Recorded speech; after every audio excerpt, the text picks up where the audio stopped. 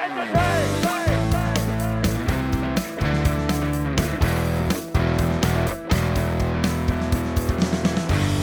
to the Critical Witness podcast, where we talk faith, apologetics, evangelism, and anything else we can think of. We hope you enjoy the show.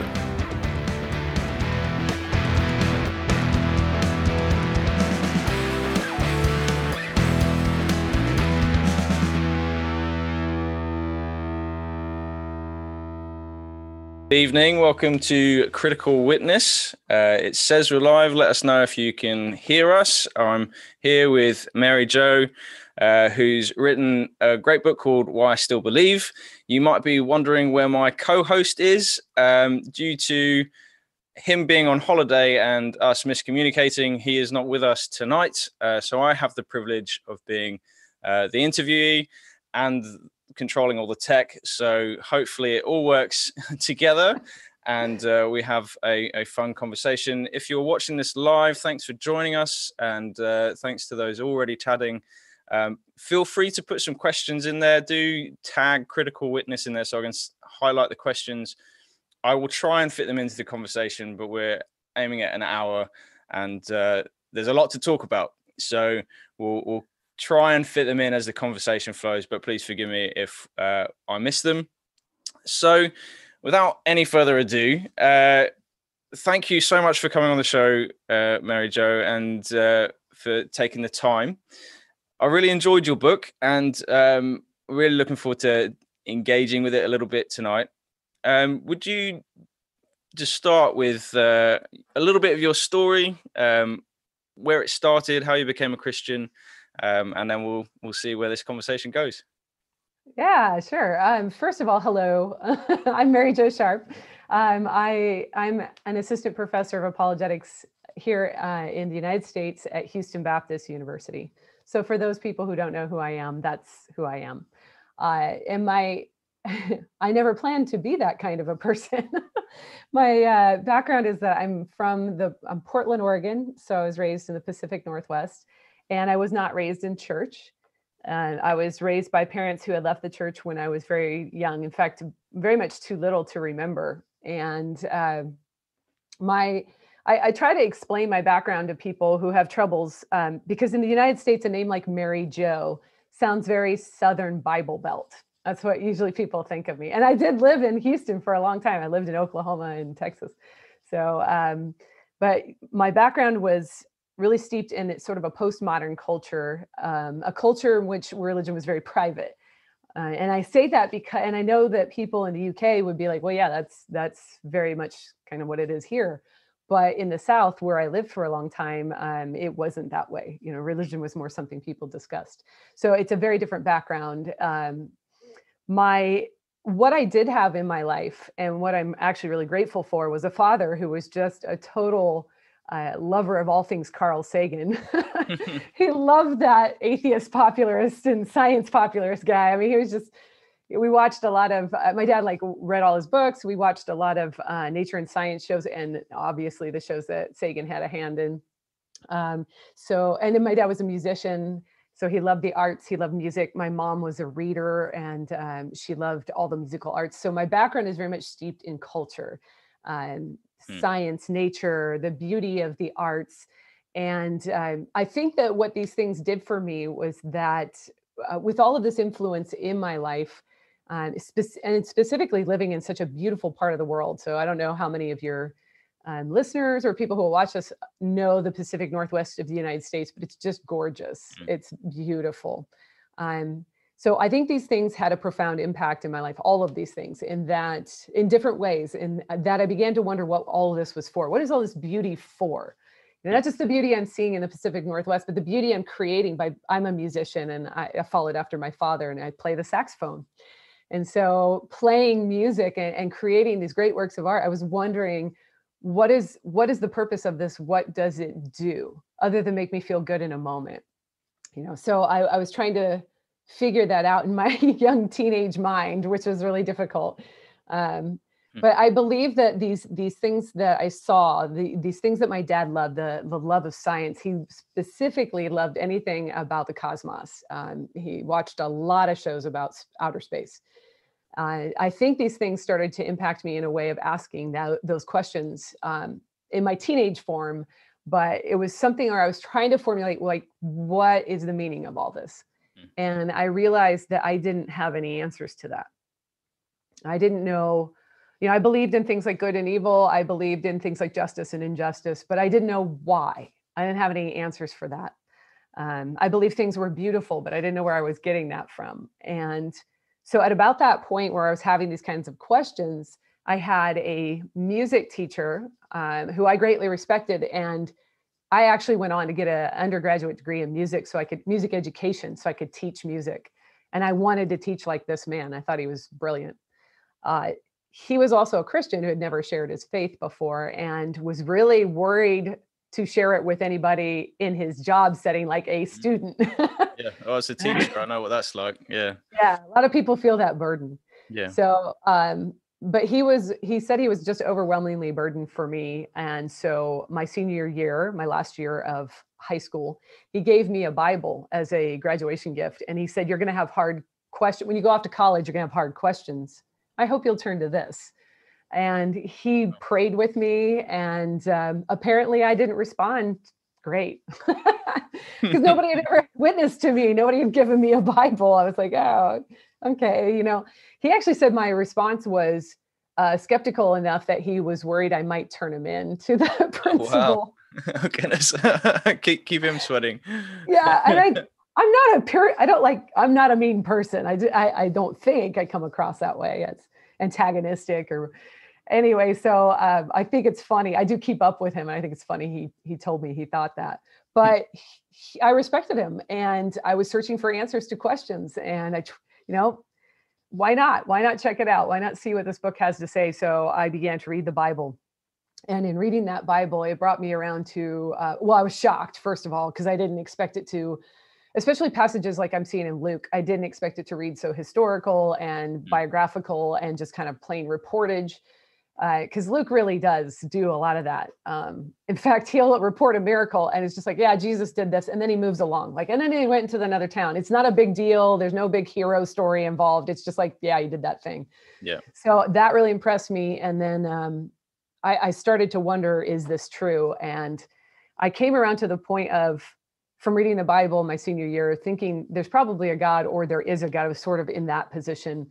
So when I went off to college, I decided I need to check this out for myself. And I went looking for churches. For the first time, I started attending church, which is really funny because in the United States, we're all worried about kids going off to college and having their faith stripped away, right? Yeah, you got the reverse. I was the reverse. I was going off to college to finally explore for myself something different. Yeah, and that's the place for university, isn't it? It's engaging with these different ideas. And so your experience at university, church-wise, what was that like? Were they welcoming? Did they know that you didn't quite believe fully? What was that like? So the initial experience when I'm in college is me just attending churches as kind of some random college kid. So it wasn't real, nobody was trying to reach out to me or anything. I was just trying to check these out and stay private. Right. So you're sort of hidden at the back. Yeah. Talk to me. I'm just here to watch. I'm just here to see what you guys are saying. And then I met my husband my freshman year of college, who was a, born and raised Southern Baptist and from a small town in Oklahoma. And as he and I began to date and got engaged and got married, still in college, he ended up going, oh my gosh, I got to get our family in church. And so we ended up going to a church that we had been invited to by his ex-girlfriend. That's fun. And so on that one. So we went, and my first experience with church, and I talked about this in the book, it was not a really good experience. Now I did come to belief in God before this experience I'm about to talk about happened. I actually visited this church, and as a visitor, I was doing the incognito kind of thing, and the pastor came and visited me, and we talked through the gospel and my need for a savior. And that was where I accepted Christ. So now my first experience in church as a new believer is where things start to go kind of horribly awry. And And that is where, my first day, I'm worried about this is the first time I'm thinking, what should I wear? I don't know what to wear to church, because I'm about to profess that I've become this Christian in front of this whole church, and I'm nervous. And I have no background in this. I'm the new kid in class. I'm afraid nobody's gonna like me. That sort of stuff. So my husband and I show up at the church, and we're on our way into the sanctuary. And out in front of the sanctuary is the pastor's wife, and she's greeting everybody who's coming in. How are you? Good morning, all this. And I'm expecting oh, Mary Jo, welcome. I heard you accepted Christ. That's amazing. Congratulations. So I walk up to her, and that's my expectation. And she's smiling. And then she looks at me. She looks at what I'm wearing, which is one of my 2 dresses I own as a poor college student. And the first words out of her mouth are, "Oh, honey, we need to get you better clothes." Oh, man. That's brutal. Yeah. That's not what I was expecting. Yeah. There's more important things you'd have thought. Goodness, yeah. That must have wrecked your enthusiasm for that service. Yeah, remember, this is the service where I'm going to walk down the aisle in front of everybody, because this is what an evangelical Southern Baptist church, where you do the walk down the aisle and you accept Christ in front of everybody to profess your faith. So right. Here I am being told I'm inappropriately dressed, and I have to walk in front of the entire church up to the pastor and say, "Hey, I want Jesus." Yeah. Oh, goodness. Wow. So it is a little bit alien to me, that kind of, and I know it exists, but it is a bit alien to me, that kind of idea that what you're wearing is far more important than your profession of faith. I'm sure there's things that Christians probably shouldn't wear to a Sunday, but if it's a new Christian and that's well known. Yeah. Well, and I'm Northwestern.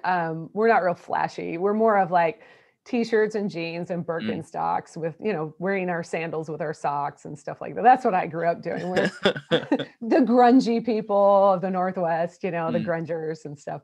So I've never been an immodest person just because of my culture. Mm-hmm. But I didn't look the way that this church culture thought I should look. Yeah. So what did that then do for from that service onwards? Was that just, how did that impact your faith and the start of your Christian journey? Well, I think what it did to me, it took a lot of time of reflecting on this. So I wasn't just in the moment going, wow, and then coming up with this. But over the years, as I've looked back on it, I realized that it caused me to start to distrust Christian leaders, and greatly so, that they were not focused on the appropriate things for Christianity. The things that drew me to God, the goodness, truth, and beauty that I found in the world were not the things that the Christians in the church, and specifically the leadership, it wasn't the things that they were focused on. So that caused me a distrust of people who said that they professed belief in God, specifically people who were doing the ministry and were involved in leadership. And over time of seeing so many of these things, my husband and I actually started volunteering in the youth program in that church, and we became active in ministry pretty quickly, because my husband felt like he was called into ministry and began doing the youth ministry. But over years, not just there, but in the other churches, I just saw patterns of these behaviors in Christians where, to me, it seemed like they didn't believe what they professed. So they're saying it, but they don't believe it. And not, when I say that, I mean, they didn't believe it to the point of it affecting their daily life or affecting how they treated other people, like that they would feel accountable for putting down a new believer, or they would feel accountable for walling up into their vices of pride and, things that were very antithetical to the Christian faith. So for me, that distrust started to become it led to emotional doubt. First I began to distrust people, and then I said, well, wait a minute, they don't really seem to believe this. Mm-hmm. Why do I believe it? And I didn't have substantial answers for why I believed in God. And so I began to question, well, maybe what did I do back then? Do I really need this in my life? Do I want this in my life? Not sure that I do. Really struck a chord with me when I read it, because part of my story when I went to university, so I grew up in a Christian family, And then I found that when I came to the UK, so I grew up overseas, came back to the UK, and I found that that was very much the case for most of my age group, that they'd professed belief but didn't live like it. So I'd look at the university crowd drinking everything, and then look at my Christian friends, and it was very similar. So what is happening here? And in that sense, I don't recall really doubting that Christianity was true at that point, but I think emotional doubt is something I like that term, because it definitely meant that my life wasn't impacted by what I thought the faith should do. And it wasn't until actually I met Dan, coincidentally enough, that started changing, because he was a new Christian and he was living in a way that did impact his life. So it was, very much apathy is very much a killer of faith when you see that in churches. So very much a part of my story that I really was like, oh man, I can see how that would really knock you back. Yeah. So and for those who are listening, it's not just don't do this, don't do that, don't drink, don't watch this. It was more, for me, it was more of the state of the heart, that people cared more about don't drink alcohol than they cared about be redemptive with others. So if you've hurt somebody, go to them and say, I'm sorry. So those were the kinds of, I want to be clear that those were the kinds of things that really bothered me, is that nobody was actively seeking forgiveness or redemption with others, and that they would, like I said, they kind of roll around in their vices and not really care. And like C.S. Lewis says, pride is like, well, he didn't say it this way, but pride is kind of the vice that just unravels you and leads to all the others. So that's what I just wanted to be. Definitely. Yeah. It's not all about the rules, but there is a sign that you follow Christ, and that is how you treat others. I've just noticed that Dan's actually in the chat. He's trying to access his Wi-Fi on holiday. So hey, Dan. he said he'd love to chat to you. There's he's actually, because he shares a similar sort of from atheism to Christianity background. He's being interviewed by, I think, Jana Harmon. Is it that you're same person that's interviewing you from C.S. Lewis Institute, I think? Oh, yes, Jana Harmon. Yeah, so we've got Jana coming on at some point in January, I think. So there's a small little connect. So back to apathy in the church and that side of things. So where did that take you from there, having been potentially hurt or were hurt by the church, and then the apathy that you saw? Where did you go from there? Yeah, that's where I started to wonder, what do I want? What do I want this in my life? Do I not? And then I thought this, like, one thought kept kind of pricking my conscience, which was, just because people don't act like something's true doesn't mean it's not true. Mm-hmm. And that's the hypocrisy issue, right? The hypocrisy of believers, which I hear that said so many times. And I'm like, yeah, but the way that people act doesn't make something true or false. I mean, that's for anything. That's not just Christianity. That'd be atheism, anything. Yep. So that bothered me, that that thought bothered me to the point of which I said, well, I got to answer some of these things. Like, why do I say I believe in God? How do I even know he exists? Do I have anything to offer? And, I say Jesus rose from the dead, but I don't really know if that's true. I wouldn't be able to tell you. And so that sort of, the emotional doubt led to these intellectual questions. The hypocrisy I was seeing in the church, the hurt that I was experiencing in the church, made me kind of go into this mode of, I got to figure out what I believe, because I'm not going to stick this out just because it's something that people do, or, because I've gotten into this community and now this is my lifestyle. I'm not one to do that. So I'm like, I have to know whether or not I actually think this is true. And then I started to try to look. I didn't know what to look for, because I didn't know the word apologetics.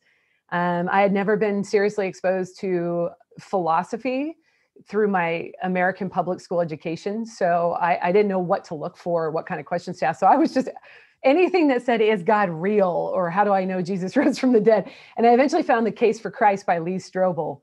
And that was the first book I encountered where he wasn't treating Christianity as true to begin with and then building on that. He was actually saying, well, how do we know this is true?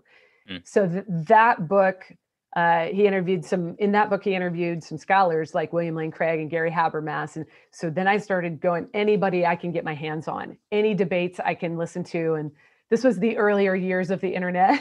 So there's a lot of audio files and things. And I was just trying to consume them as much as possible. And that I subscribed to the Christian Research Journal to try to see what articles I could find. And in that journal, I saw an advertisement for a degree program in apologetics. And I started to realize that I could study this and I could study it at a serious level and really dig through the arguments. And that just got me really excited. It was one of those moments where I made a snap decision. I'm going to do this. And I don't do that. I overanalyze everything. Yeah. So yeah, I actually ended up doing apologetics in a search for my own, the answers to my own doubt. That's again, there's a lot of similarities. Actually, I'm not surprised Dan is gutted to miss this because, again, his story is linked in with Lee Strobel's book and the sort of gateway to the more intellectual aspects of Christian faith, even if some of the book is still wrestled with by people, but actually it's a real key book for people to engage in when they haven't engaged with that side of the faith before. Yeah. But even with how apologetics impacted your faith personally, that it was wrestling with your own doubt that apologetics helped. And it's something we've explored on the show before, is whether apologetics is for the Christian or is it for the atheist or the non-believer. And probably the answer is both. I don't want to set up a dichotomy really, but for me, again, just digging into the apologetics and things like that really helped seal things up for me. And go, actually, I don't have to take my brain out my head to access the faith. I can really start wrestling with these and finding actually that other worldviews have some of these problems as well when you really dig at the foundation. Yeah. So a key part of your involvement with apologetics, it was Biola, wasn't it? That you yes. Was that you met two heroes of the faith, two people that I clocked probably fairly early on. And as I said to you before we went live, Nabil Qureshi is probably one of my favorite authors, taken far too soon. And his defense of the Trinity and No God But One, I think it is.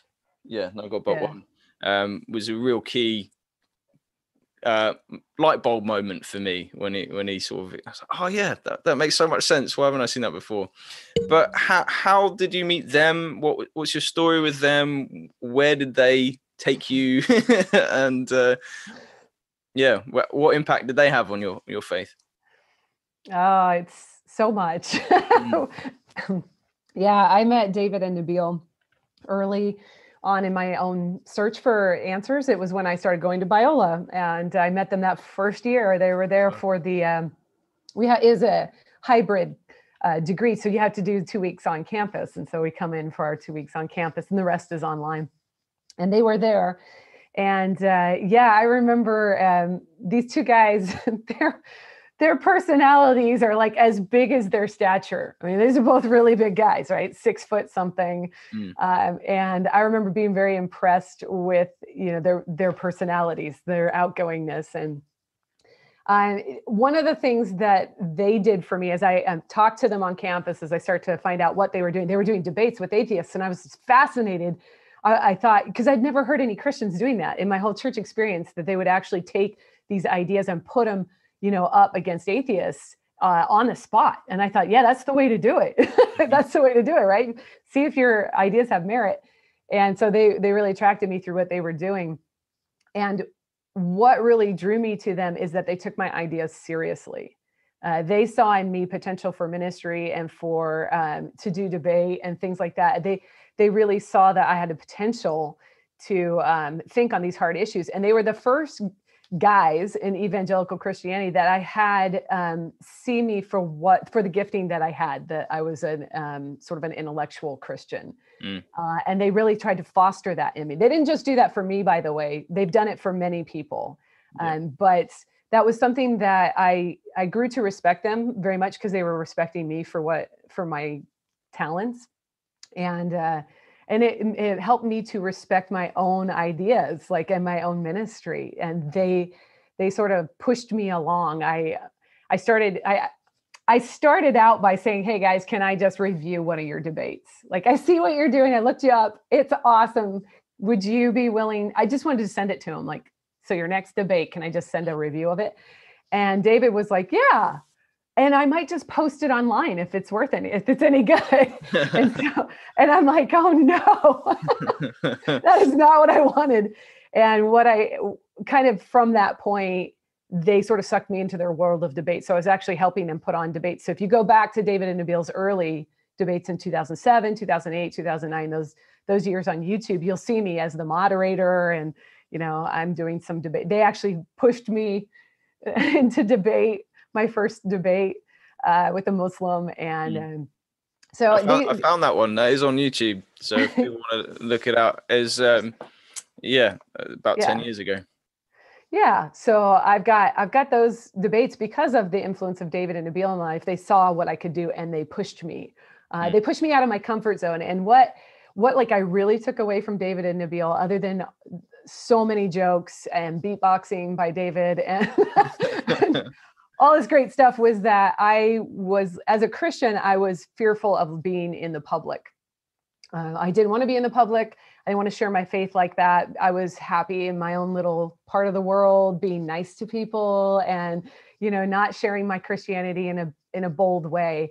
And David and Nabil had given up so much. Like, David, he has a interesting background of atheism, and he's a sociopath. And so there's a lot that goes along with that. And then Nabil, watching him, I met him right after he became a Christian. And so I got to see a lot of the conversations that of anguish and pain with his family having left the Muslim faith. I saw him on the phone mostly. Yeah. So, because he would always receive calls while we were out doing stuff. And I thought, man, these guys gave up so much. What have I really given up for my faith? And it caused me to realize I hadn't really given up much. And they were kind of like the ones that showed me that. They never said it. It was just because of being with them and seeing what they sacrificed to see people come to know Jesus, and their heart for the lost, and their heart for Muslims in particular. It just really impressed me that I needed to push myself out of my comfort zone, and I needed to share what I had with others. So they were a huge influence. So what would you say, coming from that, to anyone who's sort of either in doubting or only just starting to engage with apologetics, or even at the point where they might engage with a debate or mainly with their friends? What would you say to someone who doesn't have a Nabil or David to nurture that? What would be how would someone get started? What would be your recommendation? Oh, well, you can listen to this show, right? Well, I hope so. That's partly why we're doing it. It's not just not just for me and Dan, but hopefully so. Yeah, I mean, you can find a part of what I said early on with David and Nabil respecting my ideas is that they cared about the same kinds of things that I did, that I was interested in. And so I would definitely recommend, like this show, if you're a person who is interested in thinking on these hard issues of life and these objections to Christianity in the defense of your faith. Why do you believe in it? There's a lot of podcasts out now. There's a lot of YouTube channels where people are doing the work of the defense of the faith. I would say start listening to some and find the ones you resonate with. You're not going to like the style of everybody, but there are going to be Christians who get it, like the way that you get it. And that's where I would start watching them, and then read the people who they're quoting. Go and see some of the lectures by the people that they're coming against. So if their arch nemesis is Richard Dawkins, go read some Dawkins or see what he's saying. And that can start to feed your soul in that part that has been lacking, where you felt. This is really important to read the people that are attacking Christianity, their sources as well. Like, just read Richard Dawkins. He's not I know a bunch of people that actually became Christian because of Dawkins, so he's actually converted a few people himself. But yeah, I think some people are wary of what they might find when they actually step over the fence and have a look. and especially if they've grown up in the faith. There's that sort of tentative, like, well, what if they do have arguments that convince me? And I said, well, we need to know. We need to know, is this true, and does it hold up to scrutiny? And if you don't engage with that, then you'll continue to nurse this doubt until it just eats away. So from all that time with Biola, and you've been pushed to be a bit more public with your faith, where did that take you? And part of me wants to explore the tension going on that is noted in your book. You've got the church where you're really struggling with. You've got Christians like Nabil and David who are really encouraging you, but the local church isn't. How do you then move forward in your faith and hold that tension? Because I'm going to assume here, because I've read the book as well, that you do love the church, that the church is something that you do believe in. But how do you manage that tension and going forward over that period of time? Yeah, there's many different ways I've been trying to work this out. And I do want to make it clear that I am still working it out. So the book, the last 2 chapters they're titled No Tidy Endings and Crash Landing, because I don't feel like here's 10 steps so you can recover from hypocrisy in the church. I don't have that. I really appreciated that. I think that actually made your book stand out, that this is an ongoing journey for you. I really appreciated that. And as I said before we came on live, there's some really vulnerable bits that I think as apologists, evangelists, we can sometimes come across like we've got it so sorted. And that's, Jesus is great. He forgives sins and he's still doing that for me. So I think there's definitely an amazing part of that. So maybe how are you working it out? Where are you at with that? Yeah. So there's a lot of stuff that goes into this. One of the things you'll hear me say over and over and over is the Sermon on the Mount, Luke 6, what Jesus is telling us to do there of loving our enemies and doing good to those who persecute us. And then if you couple that with, the greatest commandment is to love the Lord your God. And then he says, and love your neighbor as yourself. And I think this is an interesting coupling, because many times your enemy is your neighbor.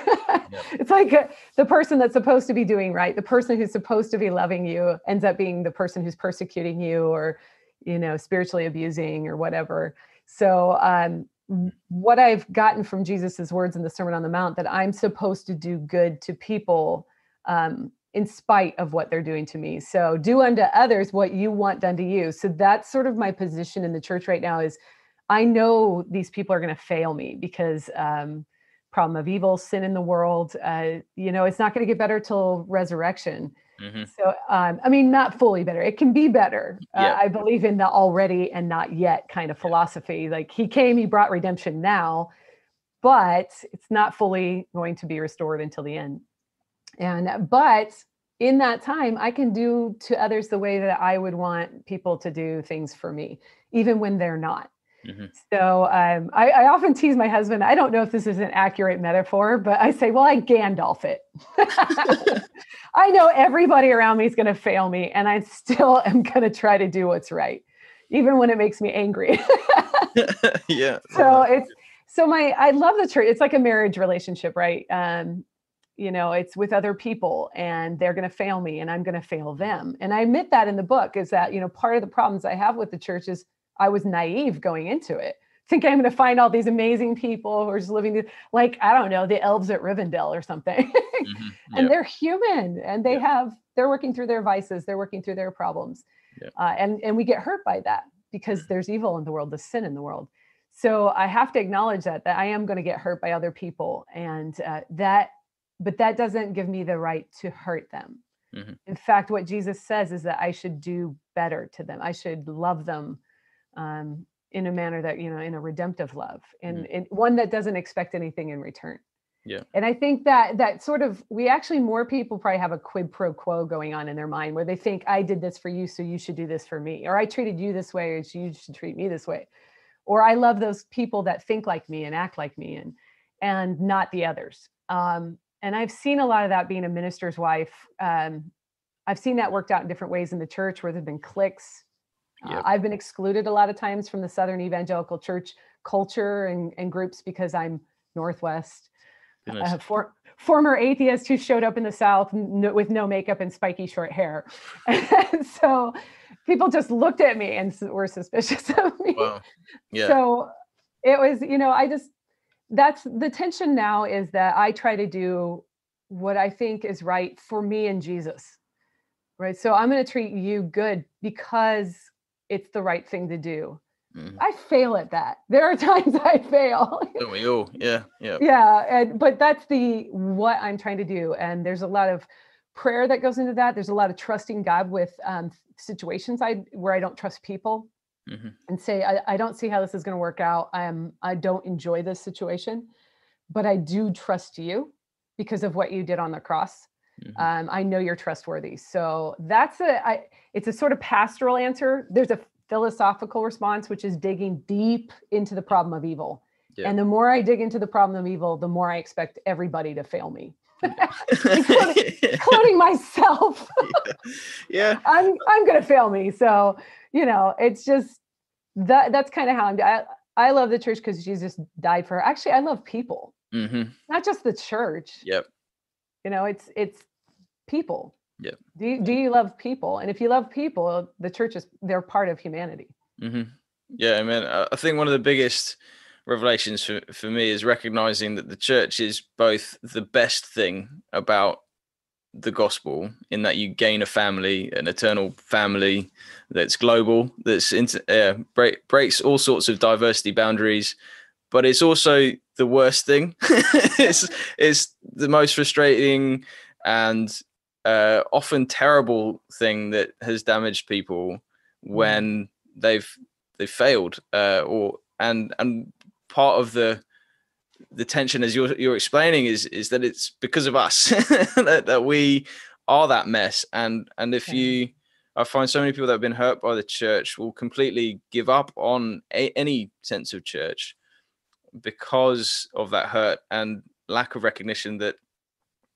well, we're all human. and unfortunately, this side of resurrection, as you said, it won't be a perfect image of the kingdom. Unfortunately, is it Paul that uses a image of a broken mirror or something, or maybe I'll pick that up from someone else. A mirror dimly lit. Yeah, I think that might be 1 Corinthians, maybe later on in 13. Yeah, somewhere around there. I could be wrong, but I think that's the mirror dimly lit. Yeah. And just waiting for when that's really clear and we see the family as it was meant to be. It's not a small thing, is it? I mean, we're not trying to be trite here. No. This is hard. But I think a lot of people leave the church having more of a naive expectation of what she is. And she is in the world, and she is messy and disgusting as Christians, we have to own up to our past. We've tried to justify horrific things and said that this is because of, whatever, we want to try to justify it from the scriptures, and it's not justifiable. Yeah. So, I mean, there are things in our past that are like that. Just saying, we need to own up to the past. Definitely. But as Christians, I used to tell my dad this. I was like, but we actually do have something we're aiming for, which is Christ-likeness, the standard of goodness that is God himself. So, at least we have something we're accountable to rather than nothing at all, or our own feelings or preferences in any given culture or time in history. Yeah, absolutely. And I think often our view of what things should look like in the church are generally the sort of, here's the moral laws that we shouldn't cross. And anyone close to that, well, we'll put an extra level of fencing in. So anyone close to that, we'll tell them off. And instead of, it's a sort of flipping the view that I found really helpful as I sort of help lead a local church here, is that instead of looking at people and seeing where they are in terms of offense, it's seeing where they are in terms of the cross. Are they headed towards the cross of Jesus, or are they moving away from the cross of Jesus? And you can have someone who's the most clean-cut Christian-looking person who's walking away from the cross. They're possibly a bigger pastoral concern than someone who's messy on your stereotypical sinner, pointing towards the cross, I should be less worried about them because they're heading in the right direction than I am from the person who's judgy and all that other stuff. And so I think that's something that I found helpful in trying to lead others, is trying to figure out, are you headed in the right direction, and how can I continue that movement towards Jesus? That helps me then see, well, actually our church should be messy. We should have people, and we've got Jesus saying he's here for the sick. Our church should be full of sick people, but done in a way where it's safe and obviously fitting in that. And it's a heavy thing to go through and recognize that. But I was just sort of thinking of earlier how you work as an apologist while wrestling with the church. How much do you find that means that you don't really talk too much about the church, and when you're evangelizing or talking with people outside of the church, how does that impact how you share the gospel? Well, I don't really bring the tension that I have with the church into a front conversation with somebody I don't know. Of course, yeah. But if they bring it up, like, so if we're talking and they find out that my husband's a pastor at a church, or I just say something about it, like, hey, we're at this church down the road. Then sometimes people will say to me, oh yeah, I used to go to church. That's not for me. And then I'll ask them about that. Now, if they bring up the hypocrisy in the church, that's where I can say, yeah, I struggle with that too. Mm-hmm. That's where I can bring that in and say, but for me, I couldn't let the behaviors of the people be the litmus test for the truth of what I believed, because there's a lot of stuff I couldn't believe then based in just people's behaviors. So, that's where I bring it together for the person. And usually they actually, every time that I've talked about it, they go, oh yeah, I get that. But the problem is that the experiential side of apologetics, the side that has to deal with the fallout from all of these issues with the church, that's just so hard to get past. I talked to a guy for 4 years who was like, he could argue better for God's existence than I could at the end of it. Yeah. And he wouldn't come to Jesus. Like, he's like, no. And so finally he's like, what's keeping you away? And he wouldn't tell me for I think it was a year. And then all of a sudden one year I just saw him, a friend pointed out that he had posted my road to Damascus. He had posted this note on Facebook where he'd become a Christian. And he talked about the emotional pain and the trauma from churches in his background. And that was it wasn't the intellectual side. It was this. And that's no small thing, right? And a lot of times we think if we just give people answers that they'll come to Christ, like that we just need to answer their doubts, or even for kids in the church, if we just inoculate them, if we just give them the answers, they won't leave. Life in a fallen world is really hard. And there's no guarantee that people are not going to step away, even if they know rationally it makes sense to believe in God, that it answers a lot of questions, or that it seems more to answer more questions than it poses problems. They still might walk away just because it is so experientially difficult to do what is good and right and true in the face of all this evil and pain and suffering. Yeah, definitely. Something clicked when you were saying that your engagement with the problem of evil, I found really helpful, was the view that humanity is so. I'm reading too many books at the moment. I've just got it in my mind that it might not be your book, but the idea that humanity is the problem, the solution must come from outside of humanity. Is that your book, or is that? That was me. Yeah, that was you. Hey! I'm reading Rebecca McLaughlin's book at the moment. Oh, yeah. I just had it in the back of my.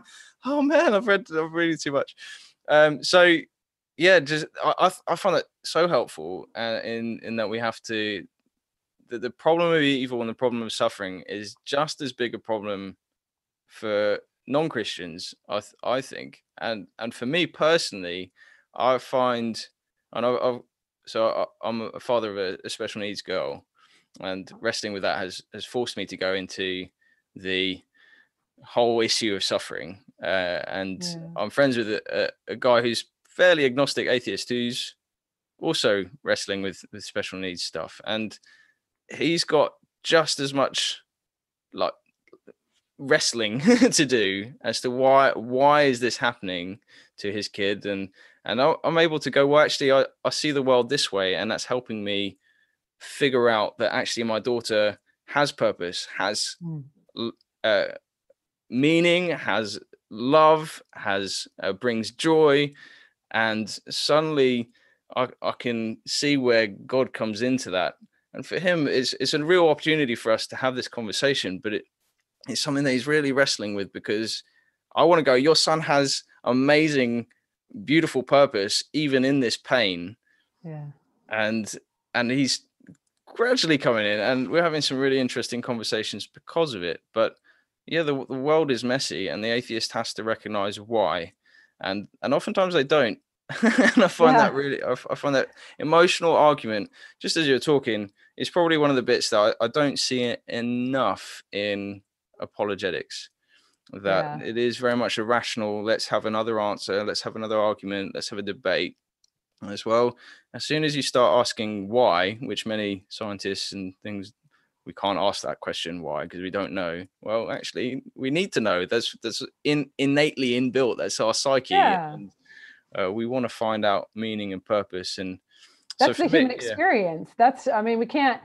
We cut out our heart and then say, why can't you love? You know, it's like, that's the human experience, is that we do want to know the why behind the purpose for things. Do we matter? I mean, if you look at why people, the people who end up, not everyone, but lots of people who have depression, and the answer for them is like to end it, you know, is they don't see the value of their life. They don't see the purpose or the why. It feels meaningless to them.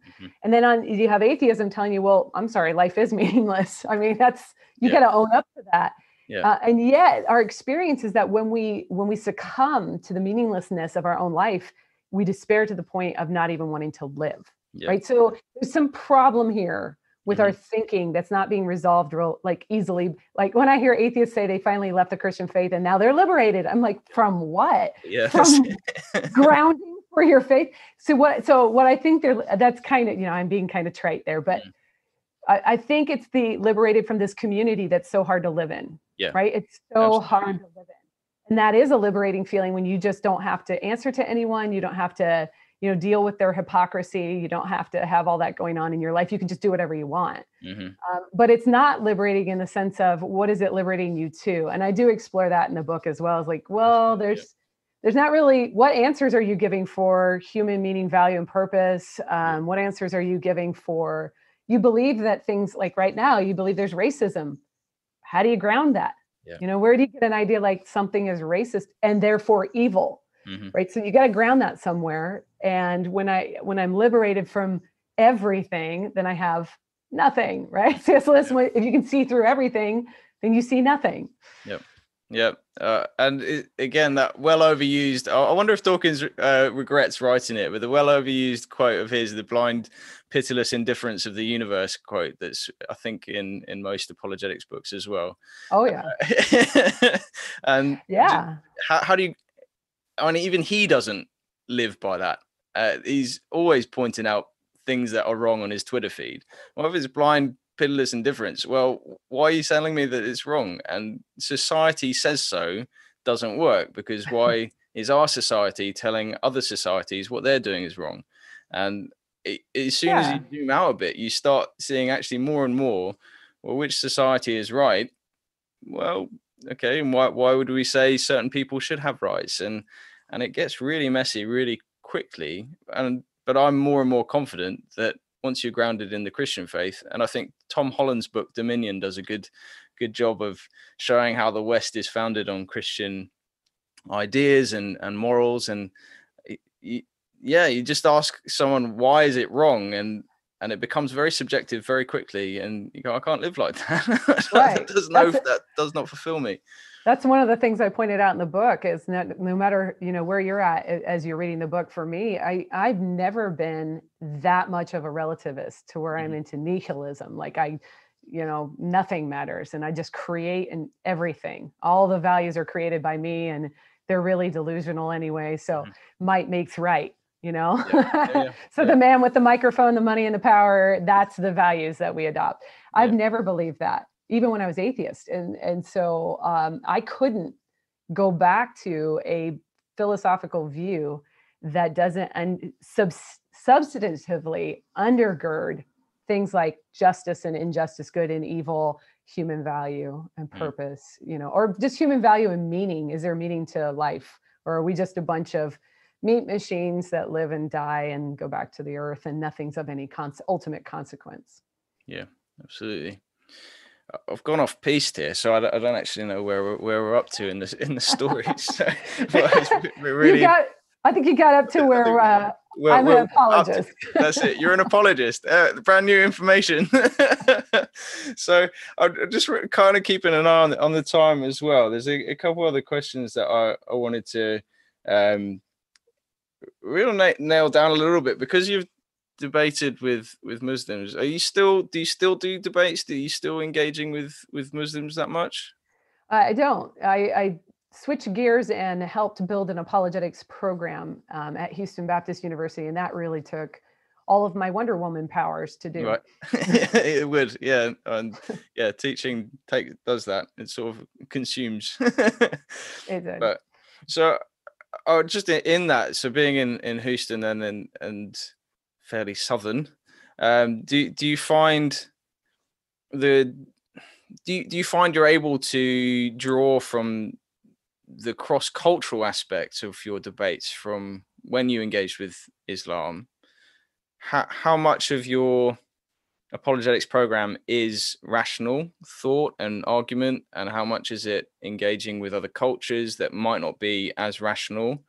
So for example, Hinduism, and the sort of relativism that comes from that, and how much is it I guess just how much is it Western? How much are we teaching apologists to engage across cultures in that way? Yeah, well, I know that at our university, one of the things we tried to do with our particular program was to engage culture. So we actually have a cultural apologetics track where you're you do learn the arguments like we do in we have a philosophical track as well. So more analytic philosophy, learning the arguments as they are, but then you're applying them into their cultural homes. Right. So that's where we would, teach a world religions class. And then in that course, you're not just reading about other religions, you're reading about their views of God and then how you engage apologetically on that issue. Right. So that's kind of how do you use Hinduism's views in order to communicate the gospel? How do you use Buddhist views or Islamic views to talk about the gospel with them? So we do that sort of engagement. And then we also we do film, we do writing, literature. What are these guys trying to say? What are they communicating about their culture, their views, philosophically as well? So I love that. I love the cultural track because you do get into how to best communicate apologetics within it, within the culture. And that's going to vary upon which culture you're trying to reach, which we don't tell you which one you're trying to. You can reach Western culture, you can try to reach more of an Eastern feel. So it just kind of depends on what you want to do. I love it though. Yeah. Well, it's fun working with international students because you end up engaging all sorts of different. You just sort of flip from right. We're Western here. Oh wait, no, we're not. And then you get someone who, like me, grew up in several different countries, and then you're like, I don't know what you are. and that's fun because you end up having conversations about where home is. That's always a fun one. And then you start having a conversation about where your view is on different things. And I love engaging in that side of things. So it's really good fun to learn from other cultures and just continue to ask questions of why do you think that? Where does that come from? It has, the engagement with cultures has definitely deepened my view of Christianity in the sense that it can cross cultures, redeem cultures, and all that. I've just noticed a question actually. Maybe going into our final question, the programmer has asked something that's slightly different actually from our final question. So I'll ask him first, then I'll ask our final question if that's all right. Sure. So he's asked, who's the best atheist philosopher that you have read or engaged with?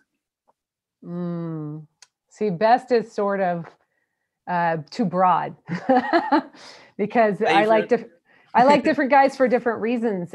So for this issue of values and morality, I really appreciate Friedrich Nietzsche's honesty. I think he was very, very reflective about where you would go if you removed an objective standard for God. And I think he tried to communicate that almost better than anybody else. And I really appreciate him for that.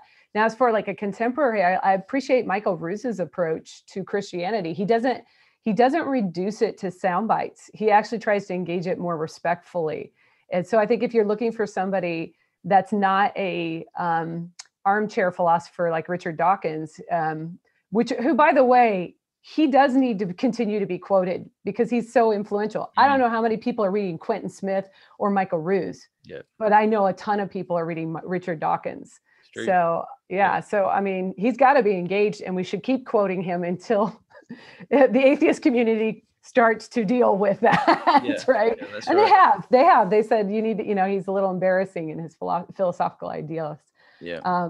But I would say Michael Ruse. I used him for my book. I think he's thoughtful in how he's engaging, morality and where this comes from, and why would someone believe in God?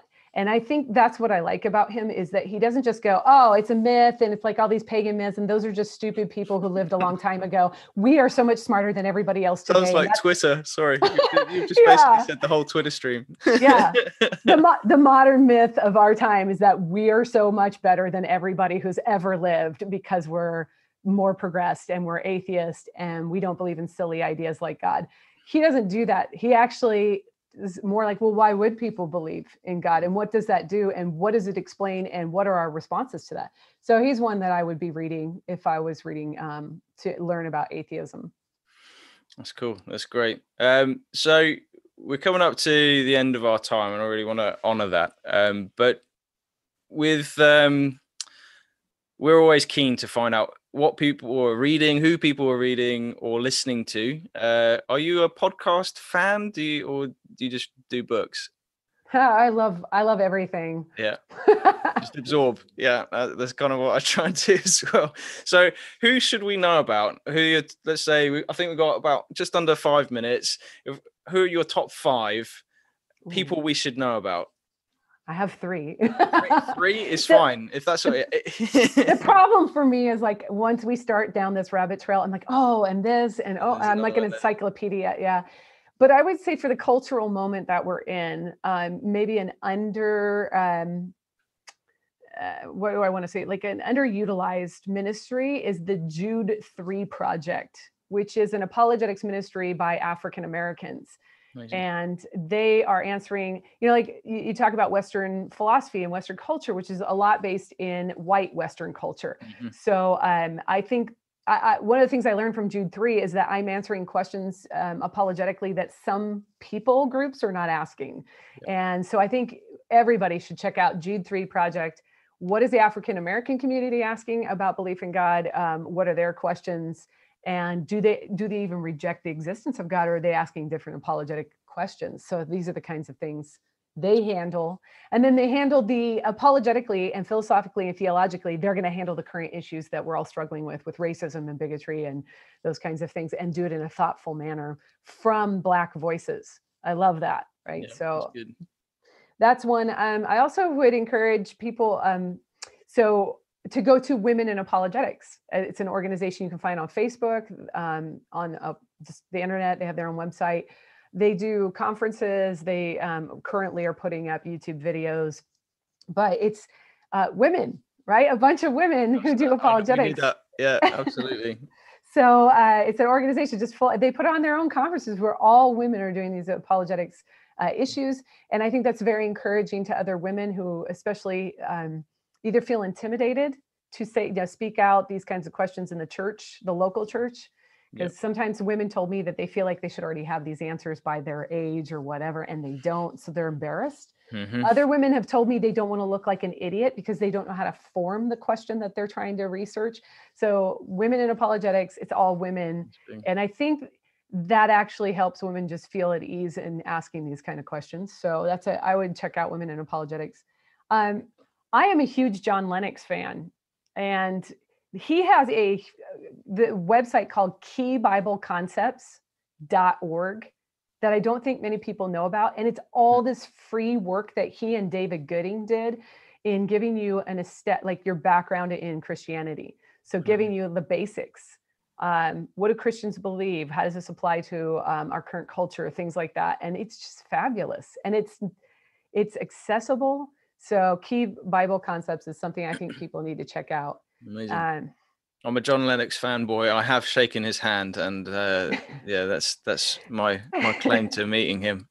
He spoke in a town nearby. Actually, he spoke in a school I used to teach in Farnham in Surrey, England, and I managed to shake his hand, but didn't get time to actually chat to him. So maybe my dream is to have John Lennox on here at some point. Maybe when we've got a few more subscribers, and it's worth his time.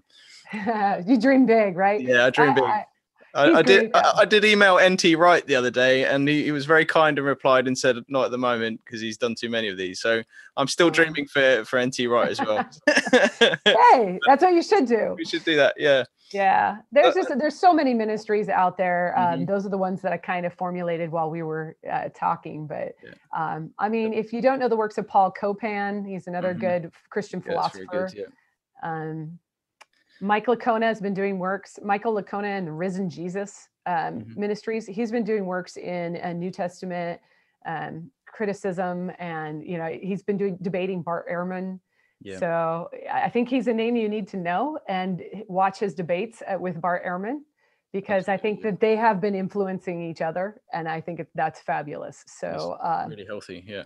Yeah, especially if you're into biblical criticism. How can we trust the New Testament? How can we trust the documents? Are they reliable? Is what we have now what they wrote back then? I mean, that's what these guys are debating, and that's very healthy for Christians to get into that. So those are some. Amazing. No, I really appreciate it. It's really interesting you picked Jude 3 Project. That's just come on my radar recently. We're having Claire Williams, who is part of Arzim, but she set up something similar in the UK called Get Real, or realquestions.co.uk. So we're having her on the show in a couple months' time. And then Women in Apologetics, we've got someone called Nay Dawson, who's part of International Fellowship of Evangelical Students, and has also set up a Women in Evangelism, Passion for Evangelism group. So yeah, trying to do our bit where we can be. And if you look at our channel at the moment, it's all white blokes, so we're trying to do our bit to broaden, diversify. Diversify. We have the connects. They will come onto the show. It's early days, but we're just past an hour, and I just want to say thank you so much for taking the time to chat. And Dan is in the live chat, and I think he is actually sorry to not be here. Hey, Dan. Again. So yeah, thank you for your time. Happy to wrap it up there, but I could definitely speak. I've got a bunch more questions. I know. It's there's so much to discuss, right? Always. Yeah, there's always so much. Cool. Well, I'll just wrap it up here. So for those of you watching online, thank you so much for being a part of this. Hopefully you found it helpful. Feel free to put your comments, and if you've got any questions that Dan or I could have a go answering, feel free to put them in the comments below the video.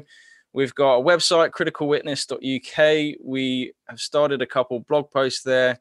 If you're a Christian and have some good articles that you'd like to be featured, do get in touch. If you're not a Christian, feel free to comment, challenge us, push back, and we might even feature articles of non-Christians at some point as we're just starting out. Obviously, find us on any podcast service as and when. We do have the older videos already up. And if you'd like to help with any of the costs of hosting a website and a podcast, we would be very appreciative of that. You can find us on patreon.com. Critical Witness on there. So once again, Mary Jo, thank you so much, and we'll end the stream there. Are you not entertained?